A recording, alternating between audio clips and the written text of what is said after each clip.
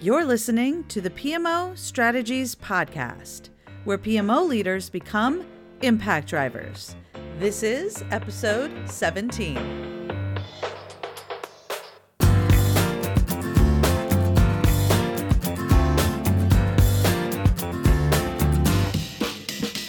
Well, hey there. Welcome back to the PMO Strategies Podcast. I am your host, Laura Bernard, and as always, I am honored and grateful that you are allowing me to spend a little bit of your day with you. Today, we are talking with one of my dear friends and esteemed colleagues, Barbara Trautlein. We are going to talk about how to stop getting in the way and coach stakeholders to help not hurt your projects. Before we dive in, let me tell you a little bit about Barbara. In addition to being my organizational change management superhero, she's also a PhD and author of the best-selling book, Change Intelligence. Use the power of CQ to lead change that sticks. She's also the principal founder of Change Catalysts and originator of the CQ system for developing change intelligent leaders and organizations. For over 30 years, Barbara has coached executives, trained leaders at all levels, certified change agents, and facilitated mission-critical change management initiatives, achieving bottom-line business and powerful leadership results for clients. And this is so super cool to me and not a surprise at all. In 2015, she had the honor of being awarded Change Management Consultant of the Year by the Association of Change Management Professionals Midwest Chapter.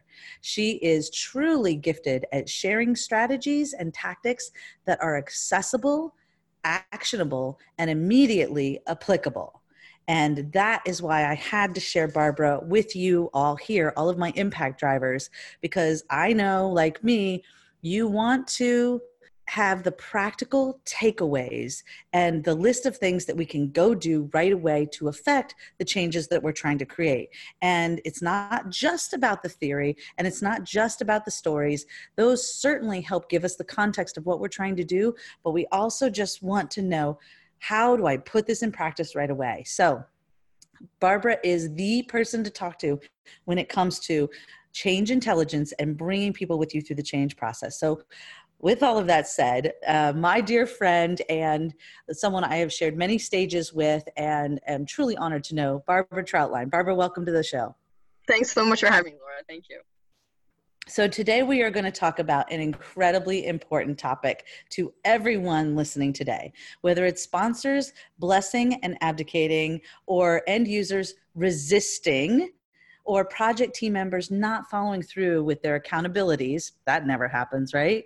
As a PMO leader, you grapple with challenging stakeholder behaviors every single day. So in this session, we are going to talk about highly interactive learning experience and how you can learn about potential root causes of the seemingly difficult behaviors that we deal with sometimes in the workplace, and what you as a PMO leader can do to coach others to become collaborative contributors to have a positive impact, build relationships, and get results for your projects. Are you guys ready to dive in? I know I am. I am. All right. So to start, Barbara, you've created this really cool concept called Change Intelligence, or CQ, which is your foundational approach. I've heard you describe it as vital competency for any PMO leader, right up there with EQ, or emotional intelligence. Can you talk about this CQ concept and what it means? Sure, absolutely. So how I define CQ, or change intelligence, is that change intelligence is the awareness of our style of leading change, and every project is a change. So every PMO leader is a change leader. That's my terminology. So it's our awareness of our style of leading change and our ability to adapt our style to be optimally effective across people and situations. So first of all, the awareness of our style, and then the ability to adapt our style. So to get the most out of our brief podcast today, just let me explain what those styles of leading change are so the listeners can self-diagnose. Because it's a simple but powerful model. What I say is that people lead change, lead projects, lead PMOs from one of three ways. That some people lead from the heart, that's focusing on the people, they're very engaging and collaborative and communicative. Some people lead more focusing on the head. That's the vision, the strategy, the purpose, the goal of the change of the project. And some people lead primarily from the hands. That's the process, that's the tactics, that's the organization, that's the details that's moving from here to there. Just like we each have a head, a heart, and most of us have two hands, each of us do lead from those three styles. However, we tend to have a preference. We tend to have a preference that energizes us, that when we're at our best, that's really what distinguishes us and that we bring to the table. So I do have an assessment, by the way, that people can take to see what's my combination, what's my preference for leading from the heart, the head, the hands. There's actually 7 styles of leading change. When you put that all together, that's kind of beyond the scope of this podcast. We're just going to talk about leading from head, heart, hands right now. But if people do want to take the assessment, I'm free to share it for free with the first 50 people who reach out to me, or I can just share more information about how they can take it. But it's a very intuitive model, right? It's a very intuitive model. So again, think about as we're talking, what again you think your primary style is, because that's going to have implications for how you engage for change with people of other styles, and how you're able to kind of deal with and quote unquote overcome difficult stakeholders' behaviors by adapting your style. So that's basically CQ, being aware of your own style, whether you lead primarily from the heart, engaging the people, the head, the purpose, or the hands, the process, and then being able to adapt, bring in other styles, other behaviors, because the only thing you can control is yourself anyway, right? Your mindset and your behavior, so you can engage across a broader variety of stakeholders at different critical phases in the project. Oh, absolutely. And I have to tell you, I learned some good things about myself, both my strengths and my blind spots, from the session you did as a part of the PMO Impact Summit recently. And when I was watching, and I had read your book before and I've done your assessment, and I have to tell all of you listening today, definitely go check it out. It is so valuable to you to help you understand and improve your change intelligence. And I happen to know my styles. I kind of tend to be in that, I'd say, high head, high hands kind of driver mode. And also I get really executor, right? Dead in the middle of that high hands area. I am the get it done girl. And so many people say to me, they have no idea how I get so many things done in a day. And quite frankly, I don't know either some days. And it's because that's how I'm driven and motivated and focused. And I also learned from you that because of that, there can be some blind spots that I might have that will prevent me from being as effective, from driving as fast as I want to. And I learned a lot from you about bringing people with me through the change process and taking care of the people through the change process and helping them see the vision and the ideas that I have, not just saying, well, don't you see it? Don't you get it? Don't you understand? As well as understanding that not everybody can move at the pace that I can move, and I need to be thoughtful of that. So you've just taught me so much through all of this. So I'm just so glad that we're getting to talk about it a little bit today. And every one of you listening, definitely go check the show notes. Definitely go look up Barbara, grab that book, take her up on this opportunity to take the assessment, because it is incredibly eye-opening and will change the way you manage your people and lead the organization going forward. I 100% guarantee it. Okay, well, thank you so much. Yeah, and thanks for that. And just to build on a couple of things you said, Laura, is that is a very common progression that I see in the project management world. That a lot of folks start off pretty high hands, as I say, really, because again, that's what is the project management world, bring to the table. What's the goal that you give the world is all those processes, right? The processes, the methods, the methodologies, the tools for managing projects, right? And programs and portfolios. That's the gift. Very focused on the hands. However, a lot of project management professionals, as they progress in their career, recognize that that significant strength can be an overdone strength, right? Focusing so much on the details in the process, right? And that could frustrate others who want to either, again, who have different things on their radar screen, right? And also, because we're so focused on the process and the tools and the details, can neglect or be blind to other critical aspects of the change that are very very important others. So for example, the head.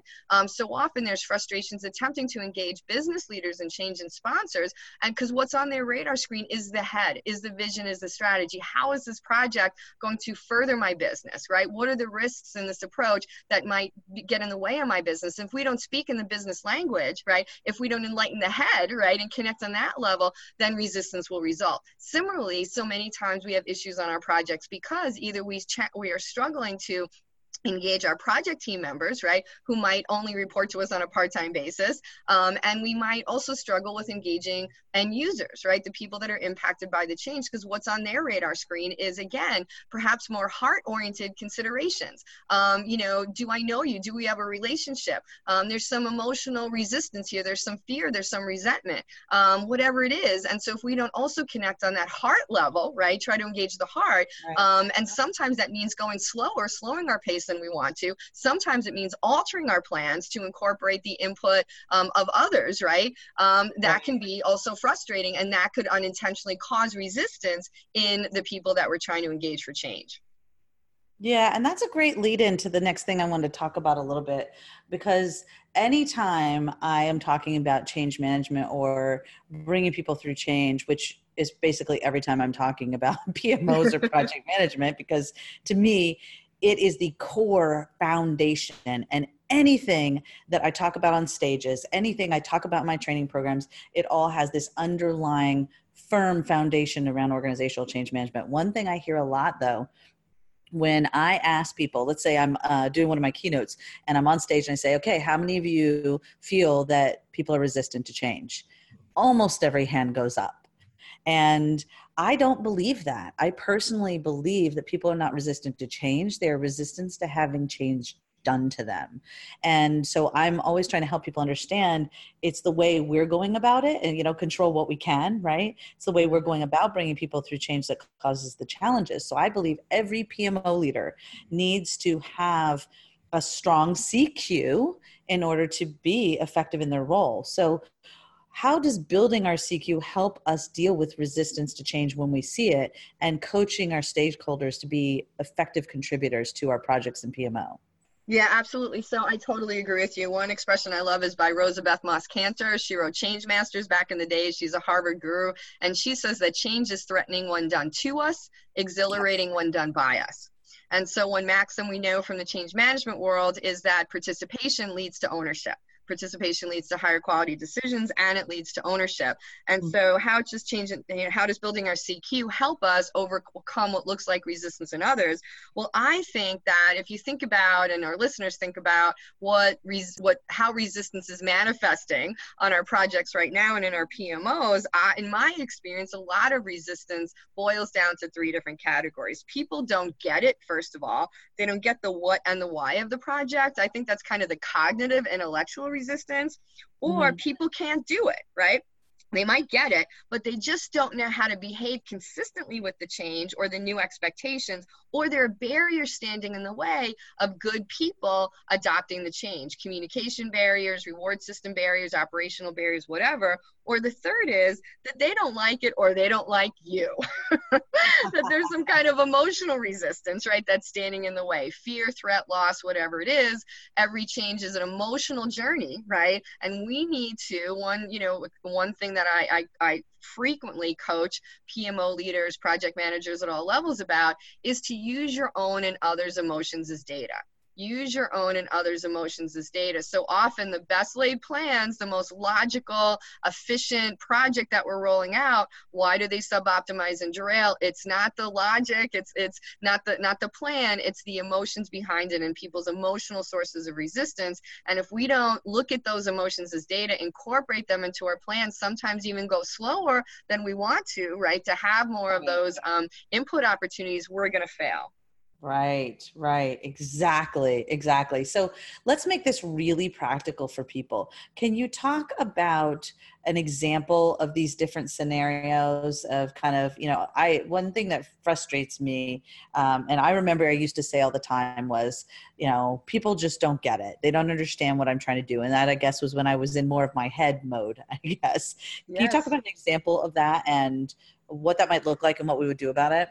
Yeah, absolutely. So that's very frequent when we're dealing with business leaders, right? It can be very frequent that we're very frustrated with our business leaders, our sponsors who are not engaged optimally in sponsoring our project and in, in sponsoring the change to their peers and their organizations. And so I always say that the most important competency for leading change isn't head, heart, hands, it's courage. It's the opportunity to facilitate, right, those courageous conversations, because what you see depends on where you sit. I see time and time again how it's so easy to vilify business leaders, but what you see depends on where you sit. So often, the higher up you go in an organization, the more difficult it is to get any feedback at all, let alone real-time and actionable feedback. So we can get into the should mode, right? Sponsors should know what to do. They should have the information. They should get it. They should see it. But that's just shitting on ourselves and others, right?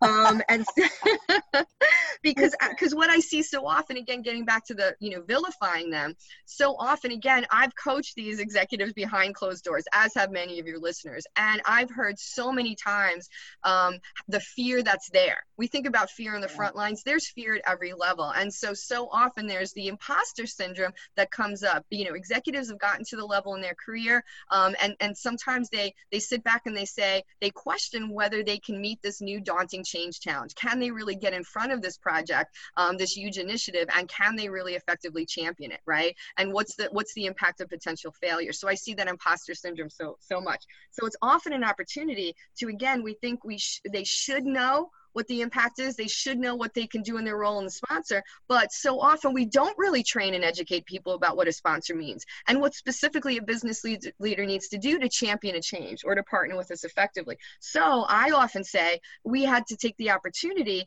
to sit back and often educate our sponsors because and build that relationship. Relationships get results. And so remember that every influence attempt is both an opportunity to further our project goals as well as to build relationships with our key stakeholders. Oh my gosh, yes. I remember one of my favorite CEO clients said to me once that before he knew what it took to be a sponsor, he was a terrible sponsor. And now he knows so much more about what is expected in that role, but he didn't right away. And so I actually created a little mini program called How to Train Your Sponsor. And I think there's actually probably a blog post out there. Maybe I'll do a podcast episode about that as well. But in our membership program, I specifically have a course called How to Train Your Sponsor, because people make assumptions that they should just know what to do, and they don't necessarily. If they've never sponsored a project or PMO before, how are they supposed to know what to do? So it's incumbent upon us to build that relationship and kind of get that agreement of here's how you need to support me for this to be effective. Here's what I'm going to do for you and all that.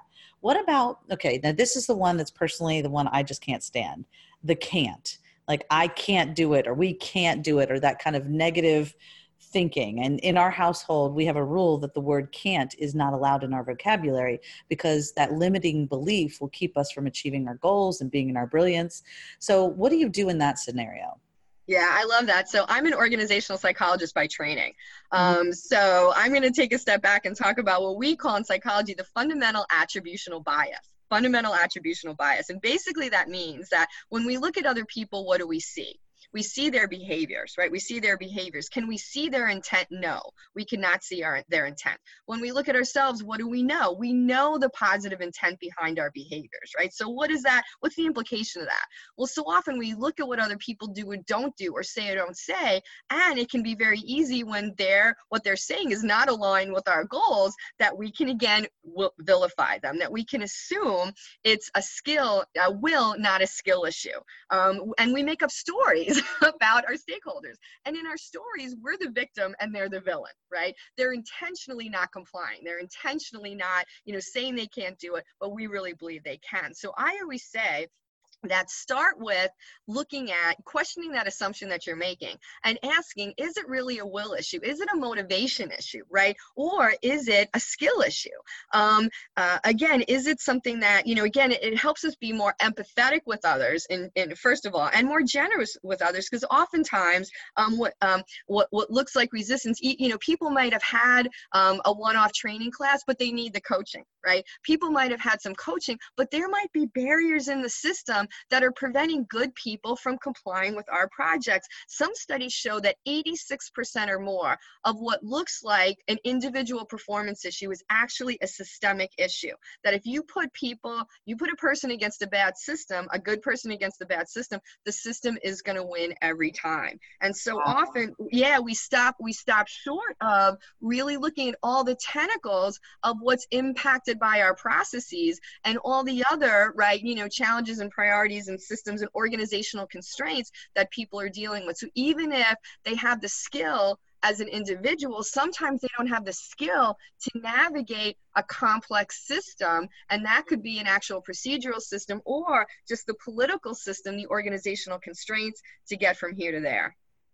Wow. Okay. So that really flips that whole concept on its head. It may not be resistance from them. It may actually be the system they're working in that's creating an environment where they can't be at their best and helping to contribute the way you'd like. So that's great. Oh my gosh. Exactly. So just like with our sponsors and senior leaders, what you see depends on where you sit, right? And they don't get it and they don't get their role unless we help and the impact of what they're doing and not doing, unless we help them see that. The same thing with dealing with our peers or people or the end users of our change, right? What you see depends on where you sit. So we as PMO leaders and project managers, we need to be relentless in soliciting that upward feedback about what people are seeing and what is standing in their way, instead of vilifying people, throwing them under the bus, right? Getting frustrated, get at their level, see what they're seeing.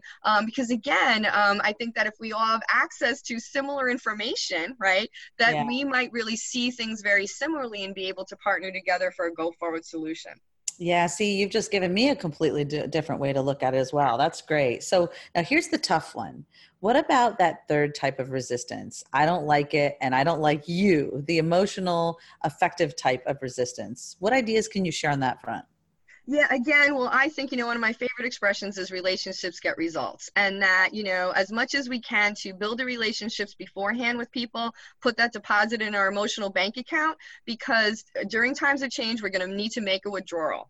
So again, even though it takes more time, it's not a one and done. And this is where I say that use your own and others' emotions as data. Use your own and others' emotions as data. Change is an emotional journey. And how can we, again, see from the perspective of the people that are being impacted by the change, what their fears and losses? Because one thing that we know is that us in the PMO world, on our project teams, we've been thinking about the changes that we're introducing to people for a lot longer that they have. And so what's on our radar screen tends to be the positive possibility, or at least the business need for the change. When people are first introduced to a change, what they often do, and to your point about people hate change, right? What are they thinking of? They're thinking about what's not going to work. They're thinking about what they're going to lose. They're thinking about the impact on the people. They're thinking about the impact on the process, right? And, they might not think about it consciously, but they're thinking, I haven't had my say in this, right? This isn't how I would do. Who are they to do this, right? All these emotional kind of things. So sometimes what looks like resistance is people just haven't had the time, right? So sometimes we just, again, need to give people time to wrap their heads around the change, to really process it, right?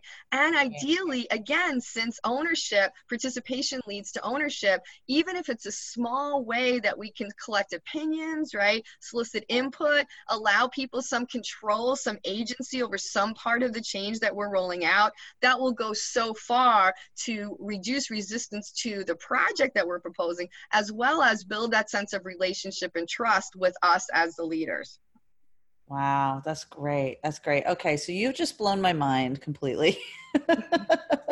And I already had read the book, and I've already been applying a lot of things. And quite frankly, I teach a lot of this stuff, but you have a way of putting it together that's just given me so many new ideas and ways I can address resistance and help my students that are in my Impact Engine PMO coaching program, help them kind of understand how they can contribute and move things forward more effectively. So with all of that said, what are some of your top tips for dealing with each of these types of resistance, and kind of some takeaways for the audience as we wrap up today? Well, as we wrap up, I would just say that there's an opportunity for us to reframe what looks like resistance from our enemy to our ally. Reframe resistance from enemy to ally, that really resistance isn't futile, it's fertile. It's a powerful source of information that we as PMO leaders can use to change the only thing we can, which is we already noted is ourselves. So if when we're looking at, our key stakeholders that we're attempting to lead through change, if it seems like the resistance is that they don't get it, that they're confused, they don't understand why the change is needed, the business case, the metrics, ask yourself, have I created and communicated a compelling vision and case for change? Have I painted the picture so others can dream the dream? If you're observing your people and what you see as a source of resistance, is that frustrating? I can't do it. They're not behaving consistently with the change. Maybe they need a dose of the how, the hands. Ask yourself, have I made the parts that I'm asking them to play and the expectations and the deliverables crystal clear? Have I provided training and developmental experience for people to build new competencies and coach them to feel confident and empowered? And have I provided the resources and removed barriers to make them successful? And finally, if what you're really seeing is that emotional resistance, I don't like it and I don't like you, then, or passionless, compliance or demotivated resignation, then ask yourself, have I engaged people in the change beyond just the intellectual level? Have I made it personal, the emotional appeal, right? And am I, as a leader in general, again, looking forward, building those relationships ahead of time, continuously listening, giving and receiving honest feedback, keeping a finger on the human pulse of the transition? Really, am I kind of emerging as a leader who's leading the PMO, remembering that what is a PMO, what is an organization? It's comprised of people, and people make or break, as we know, any kind of change. So again, remember that behind every complaint is a request. See if we can move from judgment to curiosity, right? From vilifying and shoulding ourselves and others to really, wanting to understand, partner with people, and integrate all our needs and concerns to the extent that we can, obviously, into the resolution strategy. Oh my gosh, that's fantastic. That's fantastic. Well, Barbara, thank you so much for being here. And as people are kind of going back and thinking about this and putting all this into practice, what do you want to make sure that they remember? I know you've talked before about the platinum rule. What is that, and how do we kind of carry that with us when we go forward?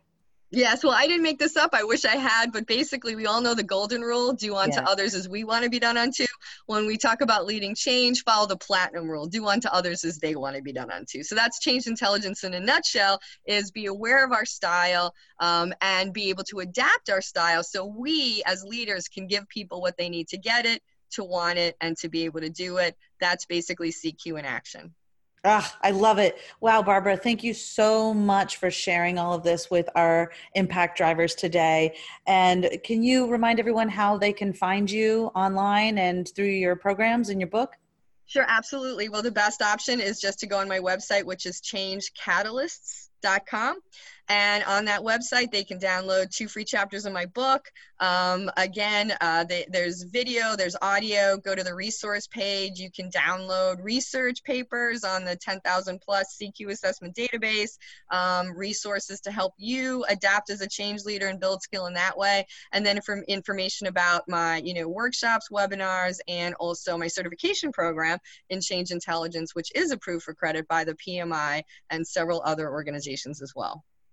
Wonderful. Well, that's it, Impact Drivers. I hope you've enjoyed this wonderful episode. And with these tools and new ways of thinking and Barbara's book and all of her resources, you've got exactly what you need to go make a huge impact with the PMO. That's all for today. I hope you've enjoyed this session. Thank you, and have a high impact day. Bye-bye for now.